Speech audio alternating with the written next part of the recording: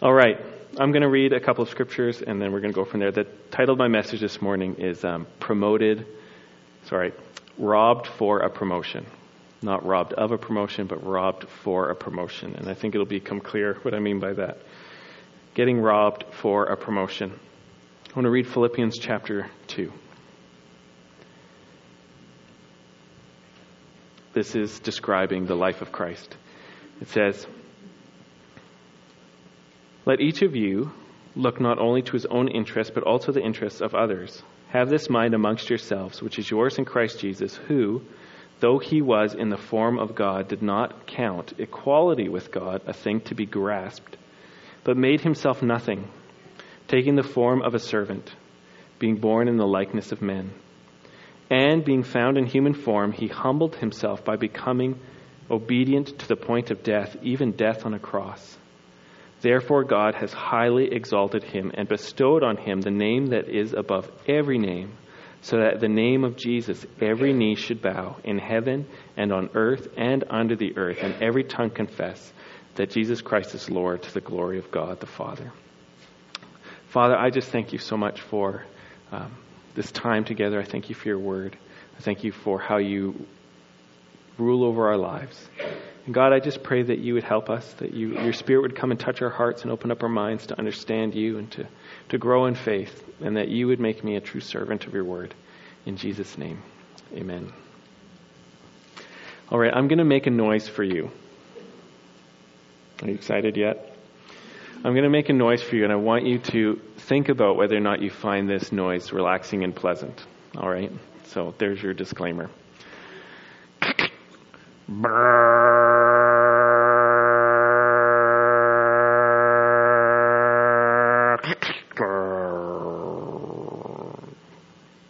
Did you find that? You found it annoying? My mom thinks it's annoying, so I'm not allowed to do that anymore.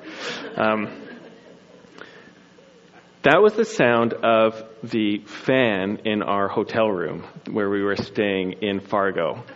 And we were there. We left Thursday. We came back yesterday.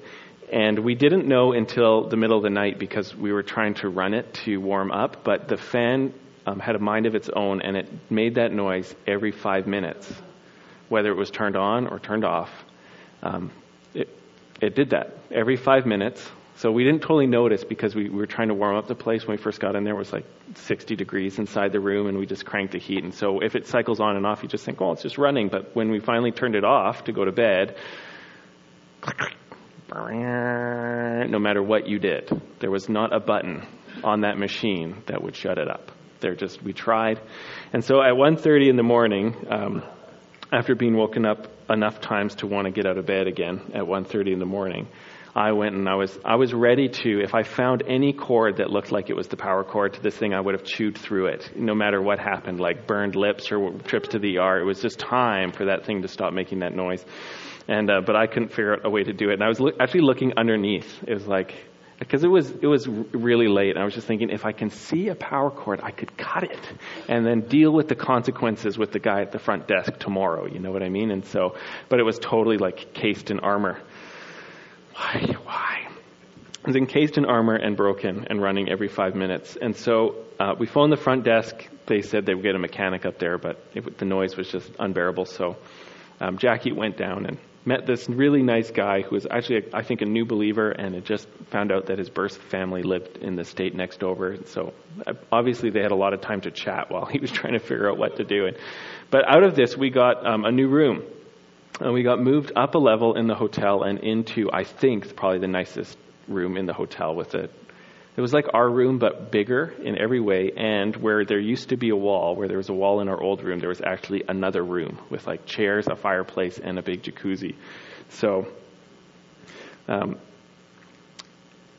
as we thought about it the next day, and we're just talking about other things and having a time of prayer, I felt like God wanted me to encourage Jackie and just say, you got robbed of a lot of sleep, but it was for the purpose of a promotion. She only fell asleep at like 4 that morning. But out of it came a big promotion, a way better room.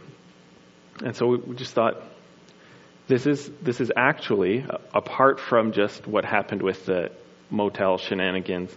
This is actually a big way that God works in the world, is people get robbed for a promotion. Not robbed of a promotion, but robbed for a promotion. Sometimes you do get robbed of a promotion. Has anybody felt like they've been robbed of a promotion before? Don't put up your hands. Okay, you can put up your hands if you want to. I can't actually stop you, so there you go. We're done. There was a time at my previous employment, a big company, where I was in a leadership training thing that they were building from the ground up, and part of the agreement was that you had to try out for like every job that was an advancement from the one you were in for interview skills, but also because they were training you. So you should be growing with the skills you need to do good at this job. And so I was trying out for all these jobs and not getting any of them, and just kind of feeling like, okay, what's exactly the deal here? I have these great interviews, and I get told afterwards I have these great interviews, and not getting any offers on anything. Now, I'm sure that the fact that I was probably terribly unqualified for some of them was a factor or an excuse. How dare they? But eventually what happened was I never actually changed jobs at all at that company, but the pastor of this church felt like he was being called to become a principal elsewhere, and after a few months, God made it clear that I should say yes to something happening here. So I got robbed at my old job for the sake of a promotion somewhere else. And this is one of the ways that God works in our lives. We get robbed. We rob ourselves. It feels like God robs us for the sake of an advancement, for the sake of a promotion. Sometimes those promotions come actually in a workplace. I'm not only thinking workplace, but sometimes that actually does happen. Sometimes it's spiritually. Sometimes you want something to change really a lot, and you start pursuing it, and then everything falls apart for a while, and then after a while, everything's changed and better. You got robbed, your life fell apart, but it was for the sake of a promotion. Sometimes it's relationally as well. Or you have a relationship breakdown, and it just doesn't get fixed, but actually God does something really great out of it. And so I just wanted to walk us through some examples in Scripture where God works like this. And I have two purposes for doing it this morning. The first purpose is I want to stir up our memories. Because I think most of us, if we look back, we can look back at a hard time of our life where we really thought that God was blowing it. And then look back and see what God did and say, actually, there's a lot of stuff that's better. That wasn't what I was asking for, but better. So I want us to be able to turn to God and say, hey, wait, I never thanked you for that. Or, I want to thank you again for that. Or, wow, you're pretty amazing, because that was not what I would ever have asked for, but it turned out better than I thought it was going to. So that's my one goal. My other goal is this. I think many of us are in that phase of feeling robbed in one way or another. And so I want to stir up your faith. This is how your Savior works. And so I want to turn us towards the Lord so that we can participate with the promotion in the midst of feeling robbed. Amen? So those are my goals. So some examples from Scripture of people being robbed for the sake of gaining a promotion. I think the most famous one is, from the Old Testament, would probably be Joseph. Last time I said Jacob and didn't correct myself for a few minutes, and I really confused everybody. So we're talking about Joseph, right? That makes sense from what you know of the Bible? Okay, we're all still in the bus. Nobody's flown out the windows? Okay, good. Then we can go on to the next stop. Joseph, if you remember his story, he was one of the younger sons of Jacob, and he was very capable, but he was also a favored child. And in the midst of this, he had about a dozen older brothers, maybe 10 older brothers. In the midst of this, God started giving him dreams about promotion. He had two dreams, one where his brothers' sheaves, they were out harvesting, and as they would harvest, they would cut down the grass or the wheat or whatever, and they would bind them together in a bit of a tripod that could stand up as they wanted it to dry out before they whacked it and got the grain off or whatever. That's my understanding of Old Testament farming. Cut it, stand it, dry it, whack it, eat it, something like that. And in the dream, all these sheaves that the brothers had put together started bowing down to Joseph's sheaf. And he shared this dream with them, and they all understood right away that this was some kind of idea of Joseph coming to preeminence amongst them. And they got really offended.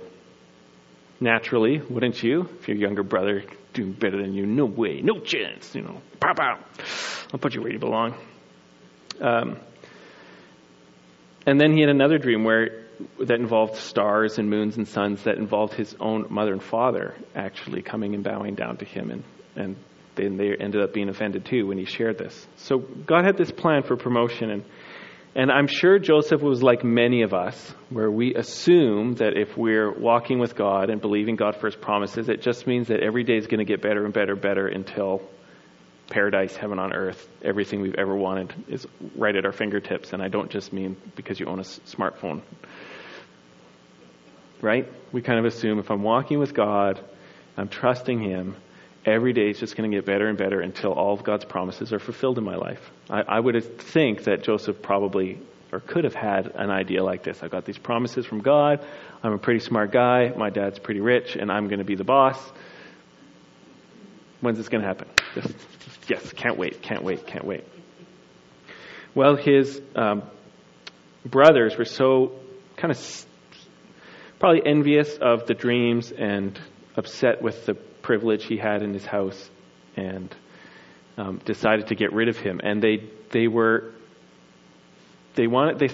just thought, let's kill the guy. But then they probably had a bit of a conscience check, like maybe we don't want that blood on our hands, so why don't we just sell him into slavery?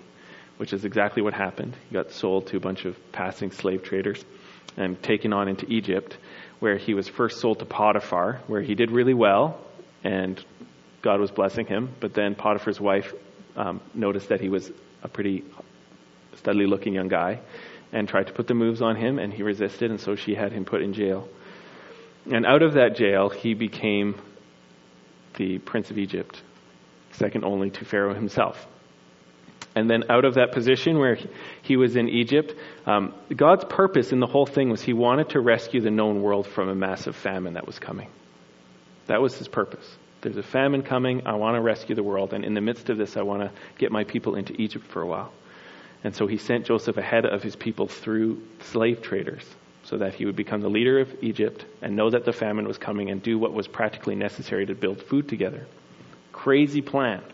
But the end story of it was Joseph's brothers and his dad all coming and bowing down to him, just like in the dreams. Okay. Great story. Awesome movie. We should make a musical, in fact, called Joseph and the Amazing Multifaceted Leisure Suit. I'm not sure. Something like that. It would be great. We could get a guy named Andy to be a part of it, and it could be on like Broadway or something. This is a brilliant idea. Maybe I should act on it.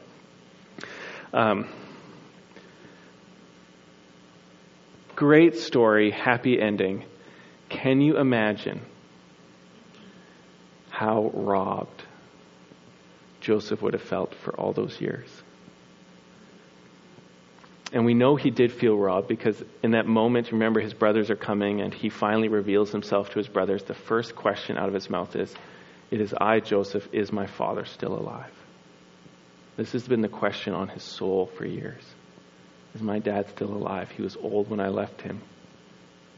I have no idea what he thinks happened to me.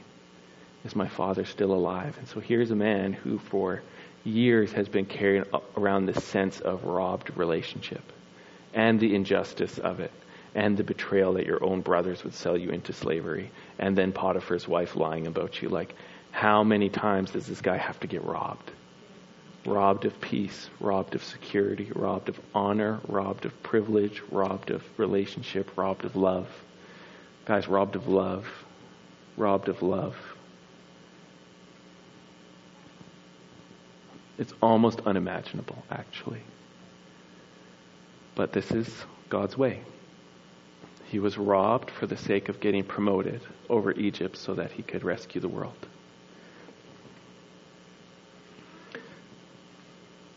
I think of the story of King David, who was having a really great life as a young guy. He was an up-and-coming rock star. He was putting in his time, noodling away on the lyre while he was watching over the sheep. Just like some guys nowadays, they just got the headphones on and they're strumming their electric twangers in their bedrooms, and I don't have time for dinner.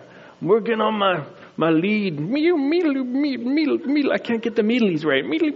The finger tap. You know, they're working on it. Maybe it's just one person's kid doing that right now. But so David had it pretty sweet. He was a shepherd. He could work on the meedlies, and he was getting his music career started. And he was pretty athletic, so that whenever a lion or a bear came to try and steal one of the sheep, when he fought back, he won. Whether he killed it or just chased it off, like that's already quite an accomplishment. But pretty sweet life, just me and God and just doing my thing. And then some crazy guy shows up and pours a bunch of oil on his head and declares him the future king. And it was pretty much downhill from there. He was a wonderfully victorious warrior, but every time he succeeded in battle, the current King Saul got more and more threatened and insecure and jealous, to the point where this is one of the craziest stories in the Bible. King Saul wants David dead, and he thinks of this plan. I know.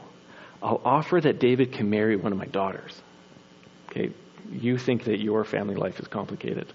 I'll offer that David can marry one of my daughters, and I'll say that if he wants to do it, he has to go and gather together 200 Philistine foreskins. Okay, so that's gross and no mental pictures needed. But the idea was he would go to battle and have to kill 200 of these guys and then perform one of those, circumcision on them post living, and then bring those things back. And then after he's done that, he gets to marry Saul's daughter. But the plan was that David would die doing it. That was the desire, that David would die in the attempt to get these things. But he had the victory. And so he marries into this family where his father-in-law tried to kill him. Anybody here ever had a dream about having a peaceful things, like getting married and it all being like white wedding dress and doves and add some severed body parts to that. Yeah, it's a mess. And David's life didn't get much better. He ended up having to flee. He was living in hiding. He was living in caves. Saul's attempts to kill him were so nearly successful that he actually left Israel and was living with the Philistines for a while and pretending to be their bodyguard. So that's how bad it got. Until Saul eventually was killed in battle and David became king. But then even that just led to civil war for a few years. And so here's David, young guy, doing his own thing with his family, the sheep, twanging on the guitar. God says, I'm going to make you the king. The only problem is it's going to cost you absolutely everything. Your security, your family, your name, your marriage. Well, marriage plans. What a mess. What a mess. And then, of course, the reason why I can say that this is a Christian lifestyle is because this was Jesus' lifestyle. This is what we were reading in Philippians. Jesus on his own, forever God, the Word of God, who is dwelling with the Father and the Holy Spirit since forever, gave up just being God in his glory, worshipped by the angels, no problems whatsoever, became a human being, became a poor human being, became a little baby who was hunted by King Herod and had to flee to Egypt to escape being murdered, and then lived as like a carpenter's son. Had disciples who half the time thought he was crazy, and the other half of the time thought he was just dangerous, but still strangely attractive, so they followed him. Like, this doesn't seem normal, or like we're going to survive this, but let's keep going. And his being robbed culminated on the cross, where he was robbed of all honor, robbed of all peace, robbed of any health, robbed of any friendship as everybody abandoned him, robbed of being the king of Israel, robbed of his glory as God, just completely, absolutely every single thing that a human being could ever want or treasure or desire or fight for, taken away for nothing. So that he could be exalted to the place above, to the highest place, given the name above every name. Amen? So this is a Christian lifestyle. This is our life. Promise, loss, God restoring better than we ever thought. Promise, loss, God restoring better than you ever thought. Our good plans meet God's real plans, meet what God wanted to produce all along. This is a regular Christian experience. Amen? The amens are going to be quiet because I don't know if this is what I signed up for. I heard this salvation thing sounded pretty awesome. Heaven, it sounds like a great plan, but answered prayer also sounds good. But I don't know about this whole getting robbed for a promotion thing. Doesn't sound good. And so I get it. And the issue is this. It's only suffering if you're suffering. Amen? That's the thing. Everyone's, I would love to suffer. Suffering for promotion sounds great. As long as it's that easy kind that doesn't hurt. Now, I would like to walk up to the desk of life and just be like, I'll take an extra large portion of hurtless suffering with just cold hard cash on the side and a big bottle of feeling good. Anybody tried to order that at the King's restaurant before? It doesn't work like that, right? It's only suffering if it hurts. It's only loss if you're losing. It's only robbed if you have less than you wanted to have.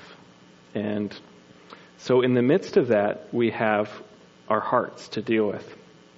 And so what I want to do here is I want to talk about, just for a second, like part of the way of saying yes to this process. We're all going to go through this process. You're either going to go through it, or you have been through it, or you're going to go through it again. This process of losing to gain, of going up means going down, 3 steps forward, 100 steps back, but all of a sudden I'm where God wanted me to be.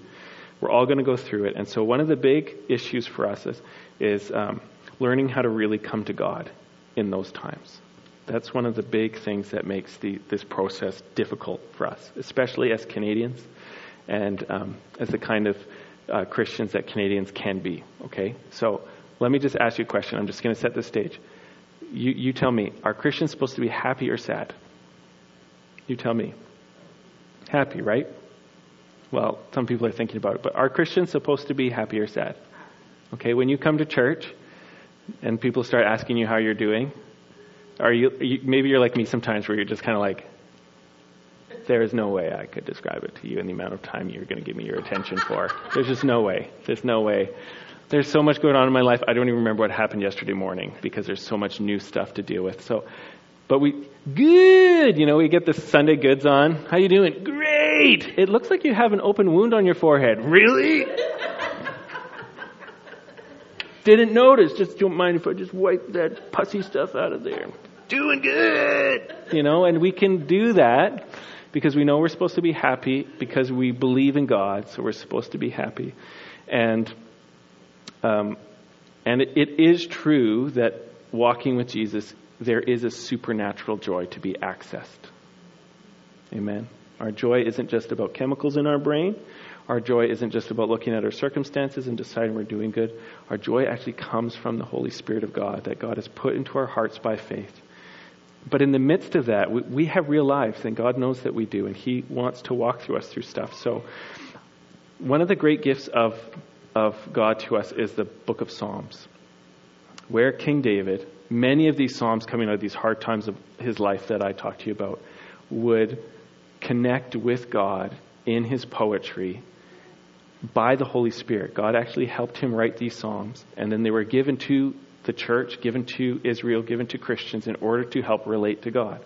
And so I just want to read Psalm 22, and I want you to do 2 things. I want you to think about how David is really just talking to God, and I also want you to ask yourself the question, have I ever talked to God like this, or would I ever be able to talk to God like this? Okay? Psalm 22:1. My God, why have you forsaken me? Why are you so far from saving me, from the words of my groanings? Oh my God, I cry by day and you do not answer, and by night, but I find no rest. You ever talk to God like that? Look, God, you're my God. Why have you totally abandoned me here? You ever felt free to just unload on Him like that? Look, you're my God. I am crying out to you with real tears. I go to bed and I just moan and groan in agony and I have no peace and nothing's changing. Gah! That's the Bible. And I know it's okay to talk to God like this because this is the psalm that Jesus was quoting on the cross as he was hanging, literally being rejected. We can only, as Christians, feel like we're being forsaken by God because God has taken us and adopted us and he's watching over every area of life. But Jesus on the cross was literally getting rejected by God in our place.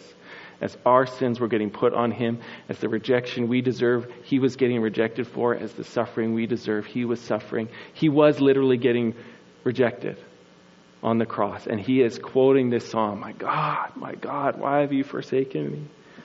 And so if it's okay for Jesus to talk like that to God, then surely we too can take the words of the Psalms on our mouths or in our hearts and come to God and say, I am so frustrated with how I have been abandoned in this situation. I am getting robbed here and I hate it.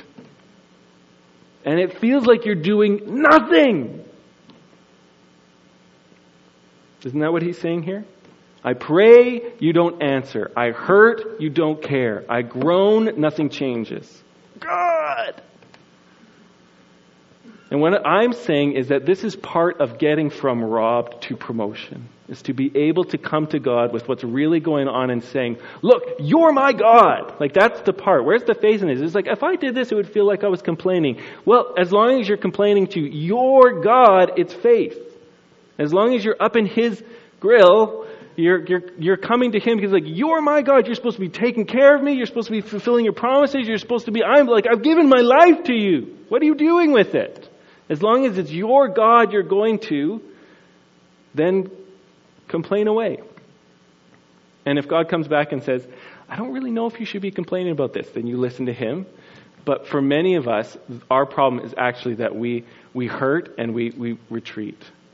We groan, but we pretend. We feel forsaken, but we never admit it to God. That's where most of our trouble is. And I think that this can actually postpone or sabotage coming into the promotion God wants us to come through because we don't actually get to him. Now, I'm really grateful for someone coming up and sharing about how the process is taking way longer to freedom than she thought. Because God is the issue. God wants to be the issue. He makes himself the issue first. I can fix everything, but let's work on us. Amen? And so David goes on from there and he says, yet you are holy, enthroned on the praises of Israel. In you our fathers trusted. They trusted and you delivered them. There's that key word. To you they cried and were rescued. In you they trusted and were not put to shame. So he's admitting, I know you're faithful rescuer and you can do it, God. But he says, but I am a worm and not a man, scorned by mankind and despised by the people. All who see me mock me. They make mouths at me. They wag their heads. They mock him by saying, he trusts in the Lord, let him deliver him. He said, yet you are he who took me from the womb. You made me trust you from my mother's breast. On you I was cast by my birth, and from my mother's womb you have been my God. Be not far from me, for trouble is near and there is none to help. Can you hear how he just blends together, I trust you, and everything's going wrong and it looks like you've forsaken me? He just mixes them one together, line after line, stanza after stanza. I trust you, you're trustworthy, you are totally blowing it. Other people have trusted you and been rescued. It totally doesn't look like you're going to do it for me. I have no reason to continue to trust you, but I'm going to keep doing it, but it really feels like you're failing me. Do you see how he mixes those things together in a way that we might not be used to?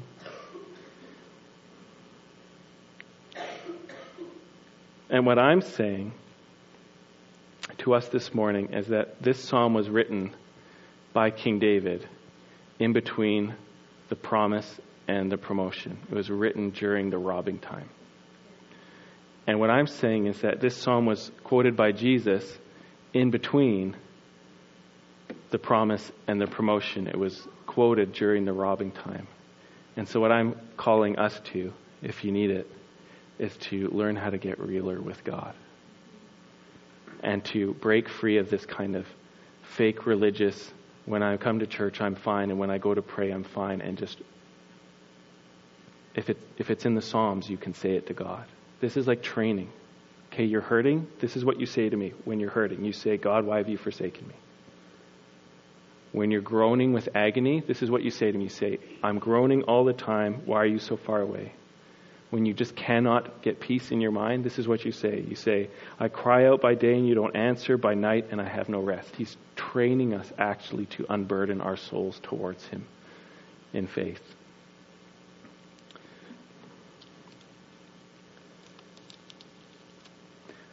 And this is actually amazing.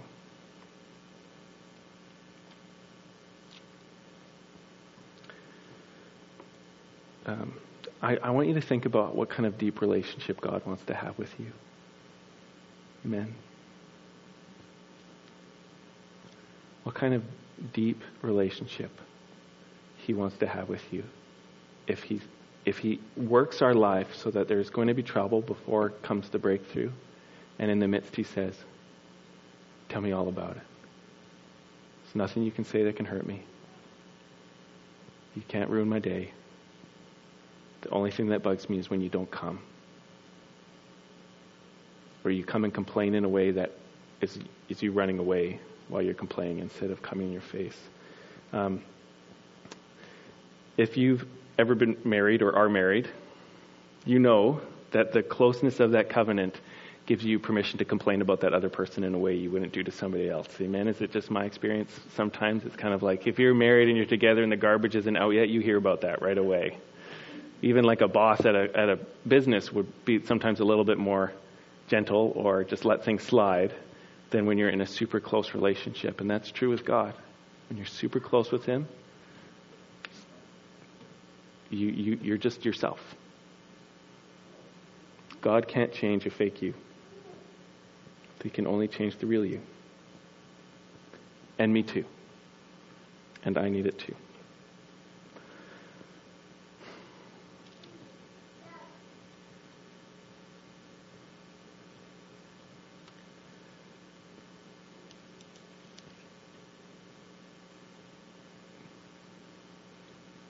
So, I want you to take a second and think about a time where you suffered loss and God brought something really good out of it. Can you do that? And maybe you don't see it. If you've never seen it, you can ask Jesus to open your eyes to it. He's really gracious. And if you're in that place where you're like, I can't see it right now, then guess what? You're probably in the Rob stage if you can't see anything yet. And so let me give you some direction. If you turn to Jesus, give him who you are, tell him how you're really doing, he'll receive you, and he'll bring you to the place of the promotion he's working for. Could be a spiritual promotion, could be a financial promotion, could be a relational promotion. These are God's calls, right? He knows what we need. But so often, he's waiting and saying, when are we going to get real? And he's so loving that he doesn't want to phone it in with us. There's a difference between a text message and an email and FaceTime and a phone call and being in the same room together, isn't there? You know what I'm talking about? Is there a difference between a text and an email and a phone call and a FaceTime and being in the room together? What one does God want for you? I want you to say it. What does God want for you? He wants to be there. He sent his son to the cross so that we could be together. He sent his Spirit to live in us so that we're closer than any two human beings can ever get. And he's going to take us through hard times where we feel robbed so he can bring us into the promotion he wants to give us. And in the meantime, he wants us to be with him and him with us. That's actually very loving. It's actually profoundly loving. Amen? So I'm going to pray. If you want to stand up, Corinne's going to play for us. And I just encourage you to meet with God. If you don't want to sing the words, you don't have to sing the words. But just meet with God during this time. Father, I just thank you for the truth that sometimes we get robbed. Sometimes you may even take things away from us that we don't like. And your intention in it is to take us someplace we would never go without you taking us there. And so, Father, I pray that you would connect with each one of us by grace through Jesus. And that you would help us just to surrender our hearts and let you in. You really love us. God, sometimes that seems like the last thing I could ever believe, that you could really love us as much as you do, but you really love us. And I'm so thankful.